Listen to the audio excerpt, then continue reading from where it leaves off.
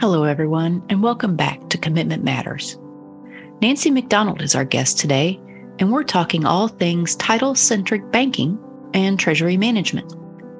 I know many of you work with your bank's treasury management team nearly every day, but you might not have much of an idea of what they all do in the broader sense. Well, we have just the expert for you today. Nancy is an executive vice president for Texas Capital Bank, and she's in charge of their treasury management operations. She has an extensive background in treasury management and real estate banking, over 35 years of it, working many years in Chase's treasury services for middle markets, including real estate. Now, at Texas Capital Bank, they also have a team that specifically serves the title and settlement industry, with staff dedicated to the unique needs of our business, which Nancy and I talk about quite a bit. So in this episode, Nancy talks about what the treasury management department in a bank does traditionally and what services they've additionally wrapped around those functions to create title-centric banking. We talk about the unique banking needs of folks in our industry. We talk about wire fraud, of course, as well as real-time payments and what to expect in the world of wires and transfers next year when the FedNow system comes online. She talks us through what settlement agents should be looking for and asking about from their bank's treasury management group. We cover a good amount of ground on this one, but it's always good to pull back the curtain of some of those who specialize in servicing our industry and get a better idea of what it is they do. It's just like when a realtor or loan officer wants to come learn what we do. It just helps everyone involved work more smoothly together. So with that in mind, please enjoy this conversation with the definitive and straight-shooting Nancy McDonald. Hi, Nancy. Welcome to Commitment Matters. Hey, good morning. Thanks so much for letting me be with you this morning. Well, we're excited to have you here. We have a lot of listeners out in the title and settlement world whose companies interact with treasury management in their organizations, but they might not know a whole lot about what treasury management does. And so we're going to talk about that today. But before we do, let's talk a little bit about your role with Texas Capital Bank. How did you get there? What are you charged with? What's your mission? Great. Well, thank you for letting me explain a little bit about what treasury management is. I find that a lot of people know what banking is and they have their own personal banking experience, but corporate treasury management is that beast that's unknown, if you will. So a little bit about what is corporate treasury management.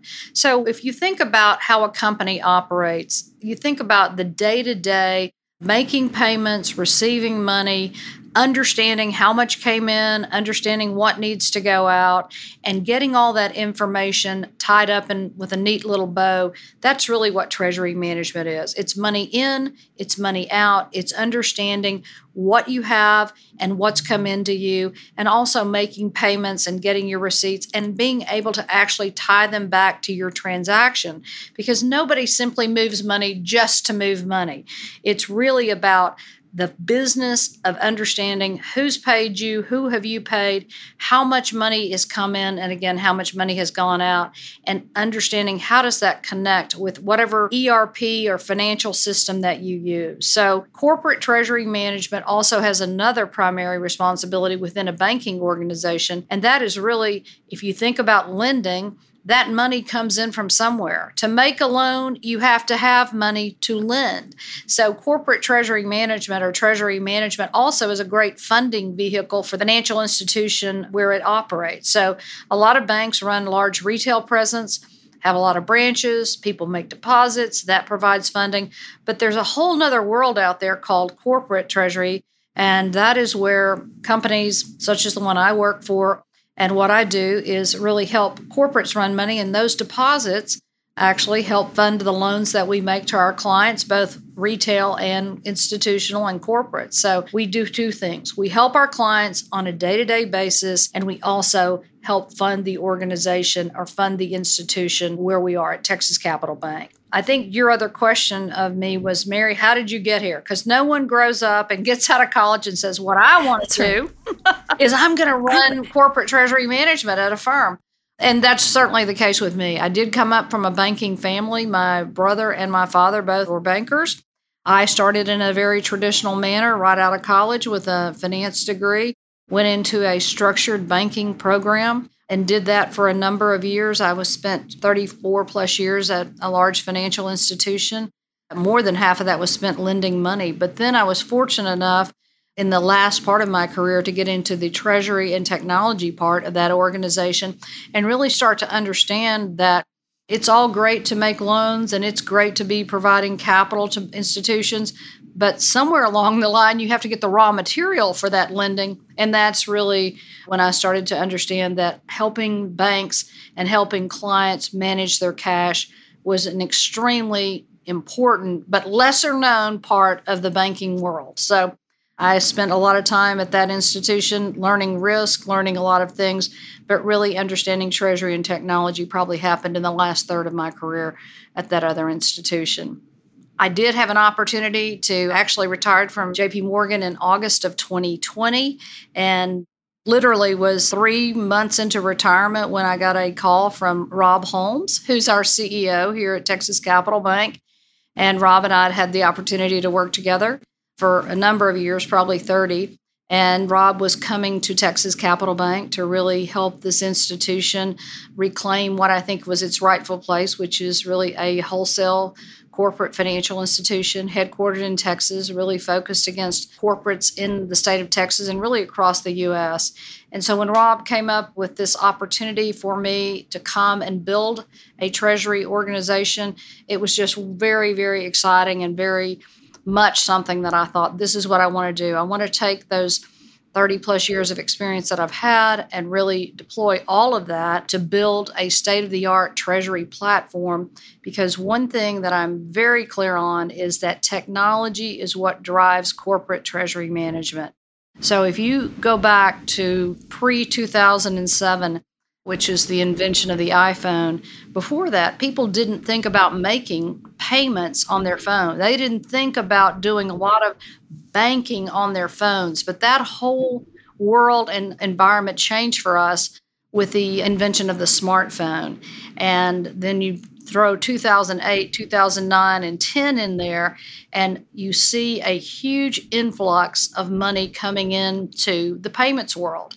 Banks were obviously dealing with a massive financial crisis, but there was a tremendous amount of money flowing into financial technology, now known as fintechs.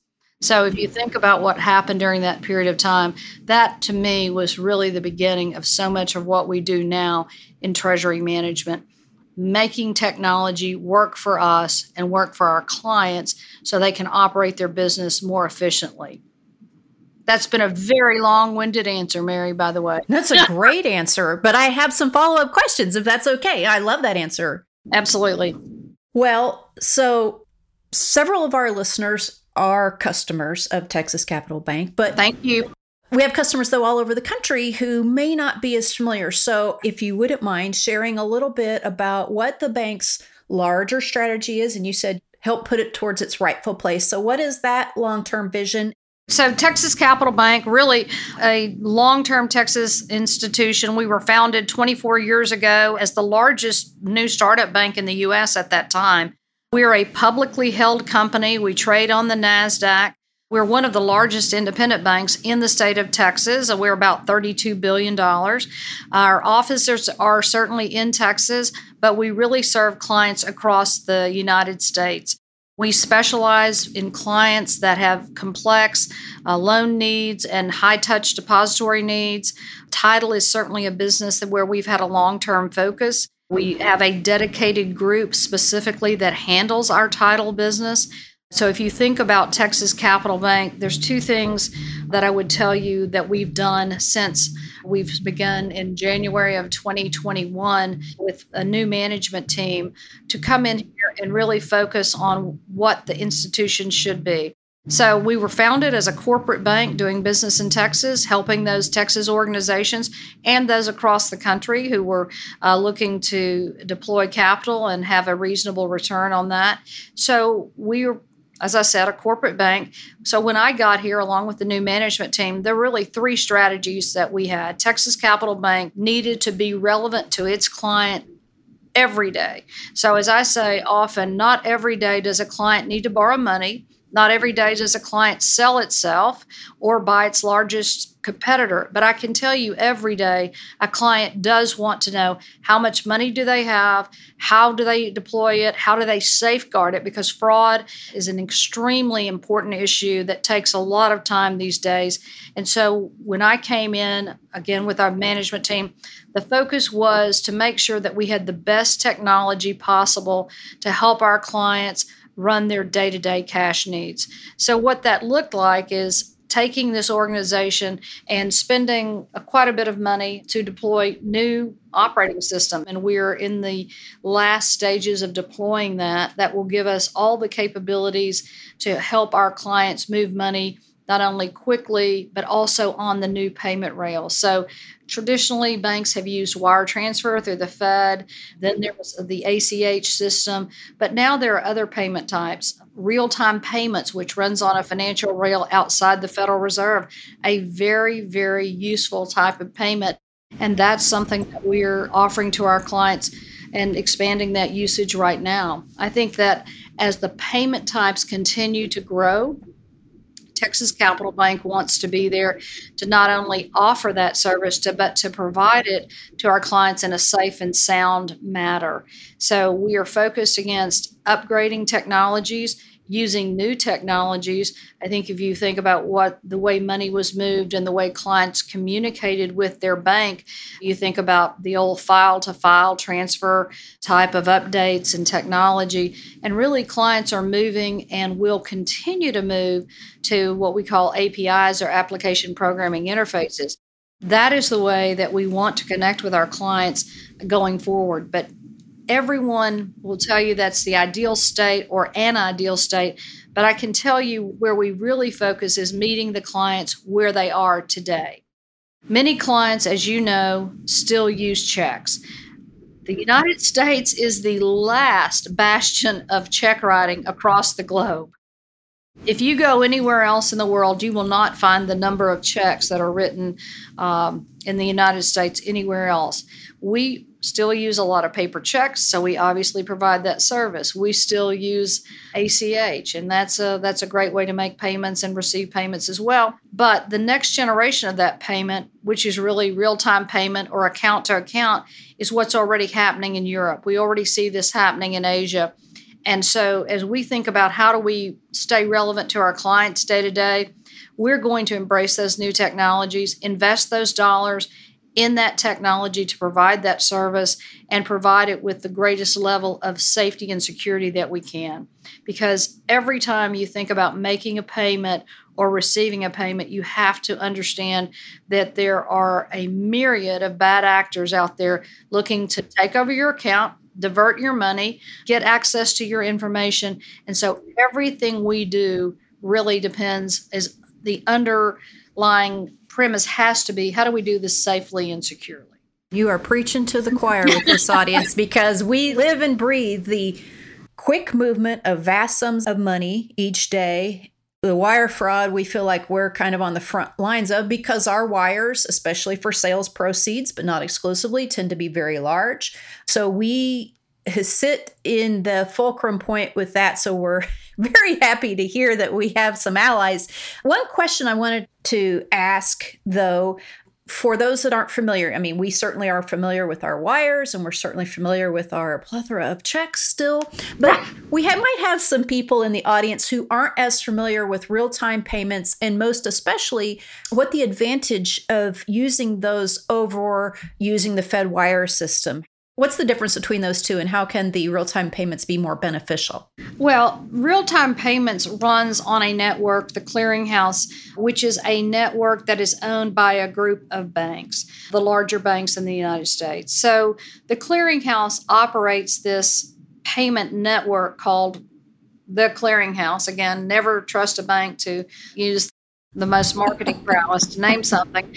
But what it really was is a response to the world has changed from an overnight or a batch process world to a real-time world. If you think about you as a consumer, if you want to shop, if you want to send money to someone, you don't do that Monday through Friday from 8 a.m. to 5 p.m.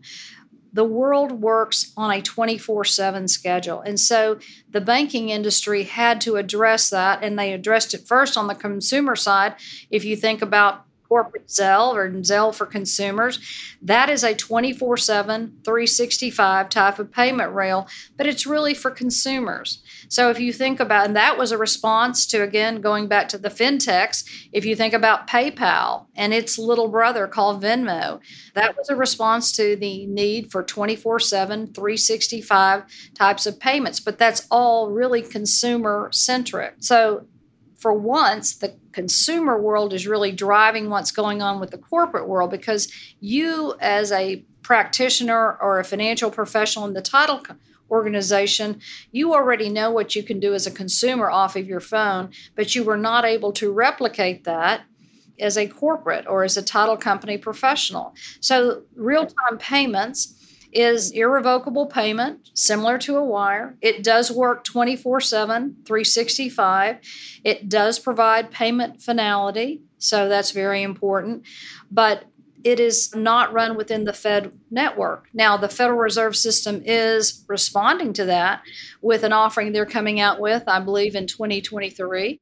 Again, been discussed for a number of years, called FedNow, which will be a similar type of payment to real-time payments in the fact that it will run not just Monday through Friday during Fed hours. So real-time payments is the corporate response, or the corporate sibling, you will, of Zelle and peer-to-peer payments. So a PayPal, a Venmo, a Zelle, those are all peer-to-peer individual payments. This is the corporate response to that. As you know, closings don't always happen, Monday through Friday between 8 and 5 p.m., correct? No, they're not cooperative that way. They're not cooperative that way. So you want to think about, how can we meet the client's need where they are? And so this is really a new payment type. If you think about new payment types, we've had checks for a long time. We've certainly had wires. NACHA, the National Association of Clearinghouse, or ACH, has finally updated their payments and developed same-day ACH. So ACHs for the longest time, for 40 years, were nothing more than batch, overnight, 2-day payments. Now you can have same-day ACH. So real-time payments is really that next step, larger dollar amounts, more corporate in nature, and again, looking to provide that 24/7 payment rail that businesses need, because no one these days can work just Monday through Friday, 8 to 5. But the Federal Reserve is coming out with their own version of this called FedNow. Okay, well, and I wanted to circle back for just a second, because I don't think a lot of people realize that Zelle was created by the banks, and it's the bank to bank. That's sort of the banking sector's answer. And same with the clearinghouse. Now, and there are third-party products like the PayPal and Venmo and all that. And there's Cash App and there's other things. Yeah. But if you think about those instruments, they do ultimately, because the banks still own payment finality.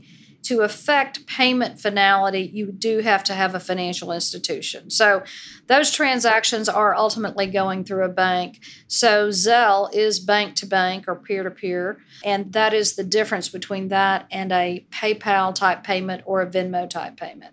Okay, so you've kind of shown us how we will no longer be prisoners to the Fed's wire cutoff time. But do methods like this help reduce fraud too? Can they? Well, I think that anytime you make a payment, it is incredibly important, incumbent on you to know and prepare for the payment ahead of time, right? To establish what is the method of transmission, how do you make sure that you know who you're sending that money to, how they'll receive it, what is the confirmation type that you'll receive back. So I would tell you that I think that the more preparation done before the payment, the less pain after the payment. So again, is anything 100% locked down and unable to be hacked into. I would not say that, because as soon as I did, something would happen. I think that if you look at how things are structured, and you as a user, as a title company, you absolutely have to take the time to understand, how are you sending the payments? How is that information being generated? Do you have multi-factor authentication? Are you taking those steps to provide the most information from the paying bank to the receiving entity to make sure that everyone understands what should be coming and taking that opportunity to button it down, if you will? There's nothing like preparation and sticking with your protocol. What happens most, I find, is when something goes awry, it's because it's a last minute. In fact, if you're a bad actor, the first thing you try to do is suggest a sense of urgency. Mm-hmm. This is something that's just come up lately. I know this isn't standard, but you need to act immediately, and really giving the fear factor, if you will, that if you don't act immediately as instructed, that there'll be a bad outcome. Right. That is almost always a key to understanding that someone's trying to get between you and your money.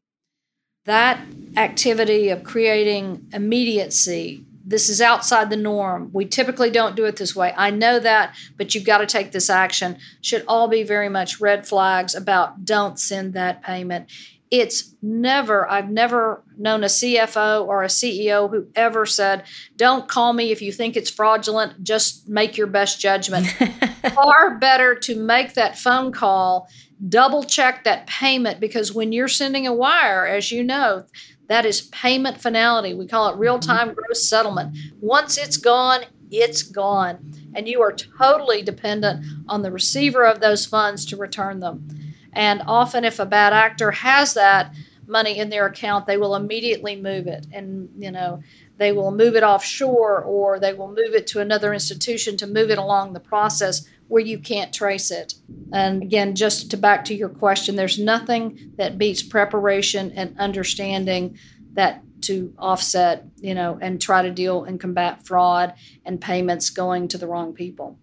Obviously, we have a very changing real estate market. Interest rates are doing what they're doing. The economy is doing whatever it's doing generally on any given half a day. It could be a lot to keep up with right now. But when it comes to sort of their treasury solutions and their treasury management partnership with their bank, what kinds of things should people understand or ask? And what kind of conversations are you having with people, with your clients right now?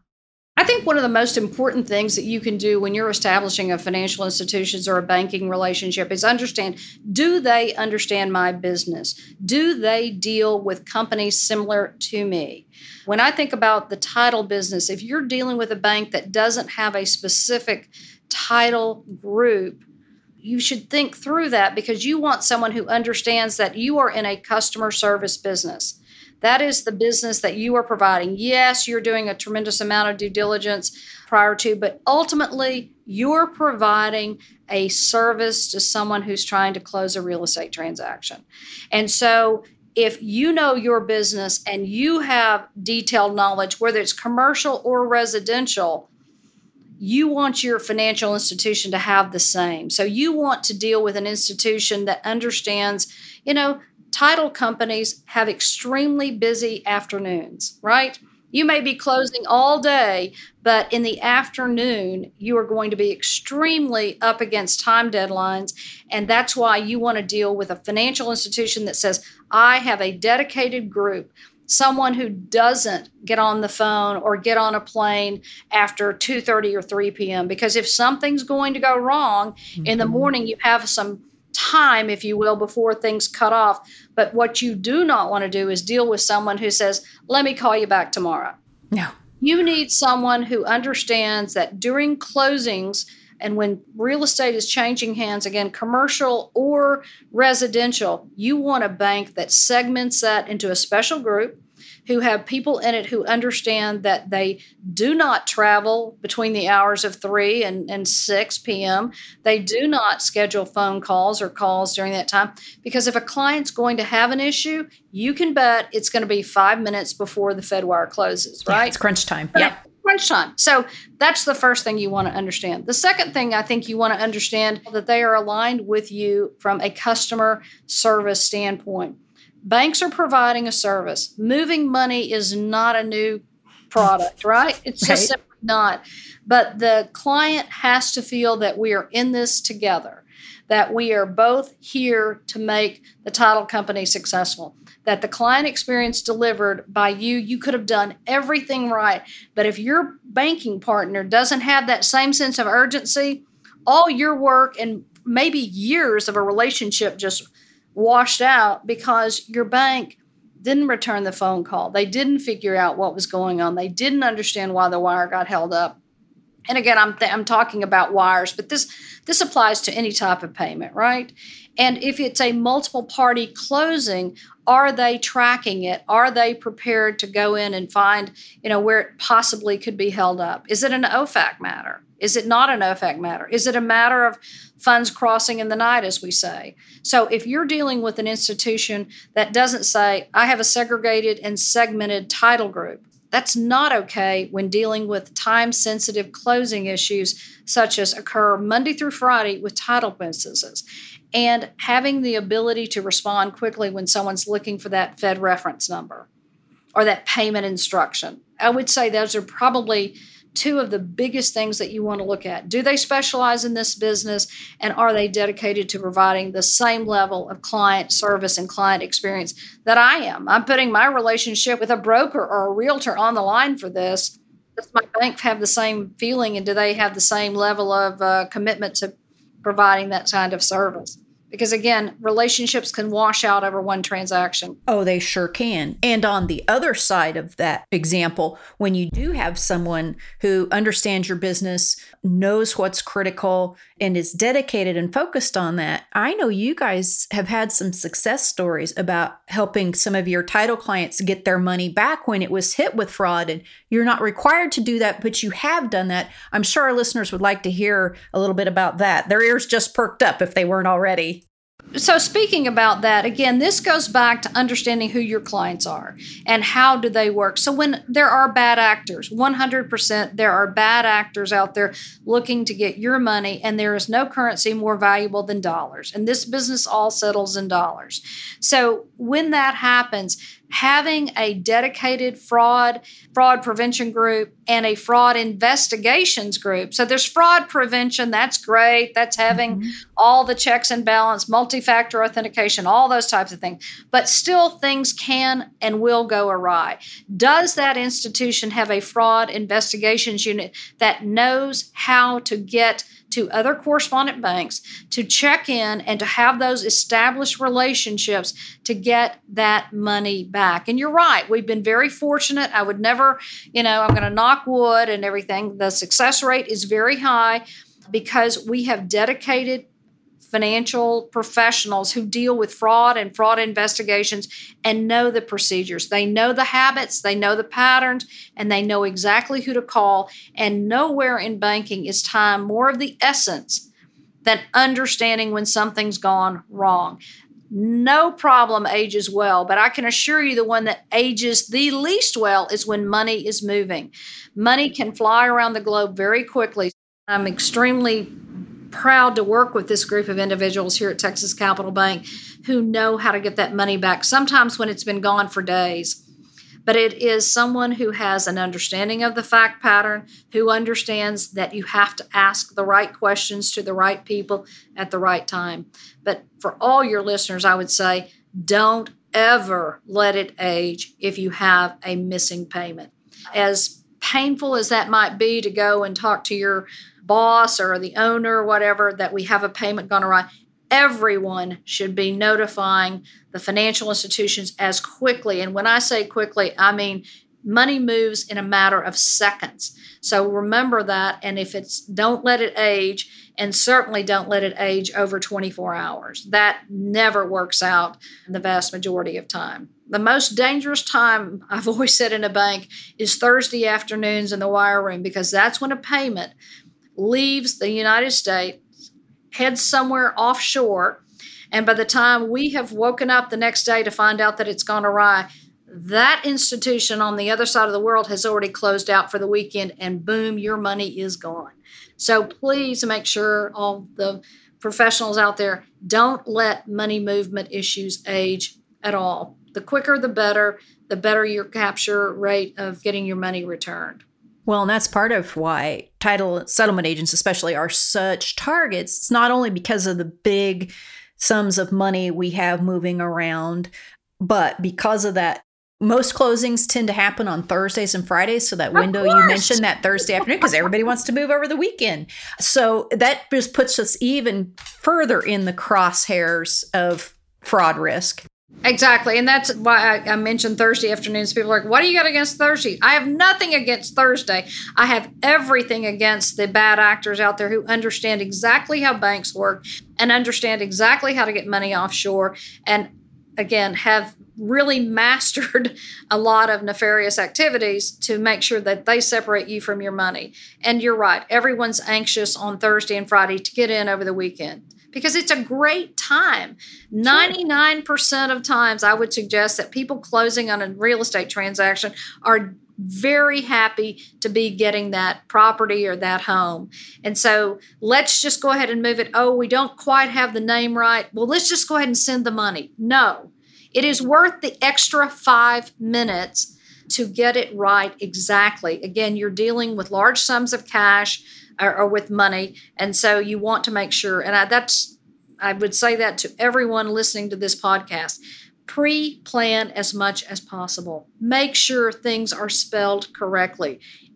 We are dealing with systems in banks that are sometimes very antiquated. And even if they're not, you're dealing with lists and OFAC lists, et cetera, that can be very confusing. So take that extra 5 minutes to make sure you have the details right. I think most title companies who do a great job know this from the very essence. That's what you're there for, to get it right, whether it's the chain of holding the properties or it's the execution of the payment.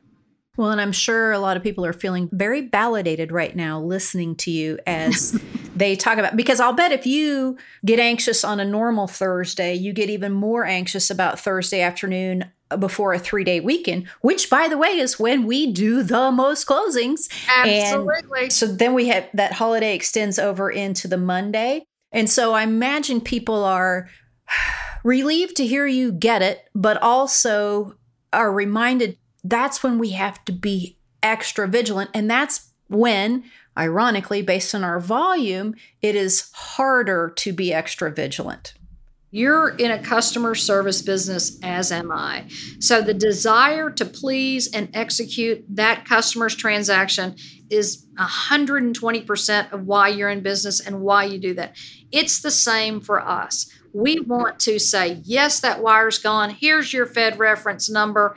And that's a great feeling. But no amount of delivering that Fed reference number will make up for getting it wrong. That's right. So this is why, again, when we think about our own title group, Thursday afternoons, during the lunch hours, often things happen there during Fridays. People have to be available, and it has to be a human voice on the other end of the phone. Amen. There is nothing wrong with technology. I'm a high believer in it. But when you have an issue, it is a person on the other end talking to you. Let me call this person. Let me call my colleague. And name those names. That's the sense of security and partnership I think that all of your listeners really should look for in their banks is, again, not being gone on Thursday afternoons, and 3-day weekends are notorious. The only thing worse is the Wednesday before Thanksgiving, right? Yeah. Because so many people will be out that Friday and you don't have that chance to get that money back. Yeah. So this is why we invest in technology. But as much as you invest in technology in this business, you have to invest in expertise and financial professionals who understand the clearing patterns, the fraud patterns, and have the infrastructure and support the infrastructure that is fraud detection, all those things that recognize patterns in emails, patterns in phone calls, and artificial intelligence, which is extremely, I don't know how people feel about that, but I'm telling you, it can really help identify patterns that are out of the ordinary and out of the norm and help preserve the integrity of a payment. Yeah. Think about it. Customer service, number one. So you want to be quick. You want to be fast. You don't want to ask the client for extra pieces of information if you don't have to. And I recognize that, but taking that extra 5 minutes, and I know I've said that 3 times, but as someone who has spent a lot of time tracking money down outside that's gone awry, it's worth it. It's absolutely worth it. Amen. Well, you're talking about some title-centric banking practices. So what are some of the recent enhancements that you guys have accomplished for title agents? There are many industries that we have very specific banking and treasury officers for. Title is certainly one of them. And so what we are doing is putting bankers and treasury officers who are very much dedicated to certain segments of the industry so they can keep up with whatever the laws are, what's changing in that perspective, what is acceptable, what is not acceptable, how do you speak about the next level of technology very specific to a healthcare client when there's so much personal healthcare information and all of the things that go along with that. How do you speak to that if you don't spend every day doing it? We are investing substantial sums of money to have a brand new money movement system that will allow us to take in many, many file types and execute payments and meet our clients where they are. We still have clients that write checks, and we understand that. Now, we're going to have you 3 things I'd ask you to do on that. First of all, let me print the check, let me do the positive pay, and let me mail that check. And then on ACH, how do you think about protecting an ACH? You do ACH blocks. You do payee name verification on ACH, just like you do checks. And then with wires, again, everything that I've said, multi-factor authentication. I realize that a lot of times you don't want to have to get to your phone and get that 6-digit code or whatever you've set up. But would you rather take that extra 30 seconds, get your phone, get that 6-digit code, and know where you're sending the money? Or would you rather shave that off? So we're investing in technology. We're investing a lot in training. Awareness and training is probably one of the biggest deterrents for fraud. If you haven't invested in a basic online class about fraud prevention, business email compromise, the typical how accounts are taken over, commercial card, credit card takeovers, please do that. Everyone said, well, we do it once a year. Really? They're working on it 24/7, 365. They have to be right one time. You have to be right every day. Every day. So I would suggest a semi-annual training or awareness, and it needs to start at the very top. The CEO has to make it known that it's okay if you call me to prevent a fraudulent payment coming out, right? So it's often they attack the CEO's email or the CFO's email or the chief operating officer or the head of the office. Why would you go in and attack an email that isn't in a position of power? So make sure that those individuals who do sit in those positions of power, CEO, CFO, head of the office, that he or she makes it well known that it's okay for you to question me if you see something that doesn't look like my style, my typical communication with you, and it has to do with money movement. That has to be known, and it has to start at the top, that's okay. You know, Nancy, you're not going to lose your job because you questioned.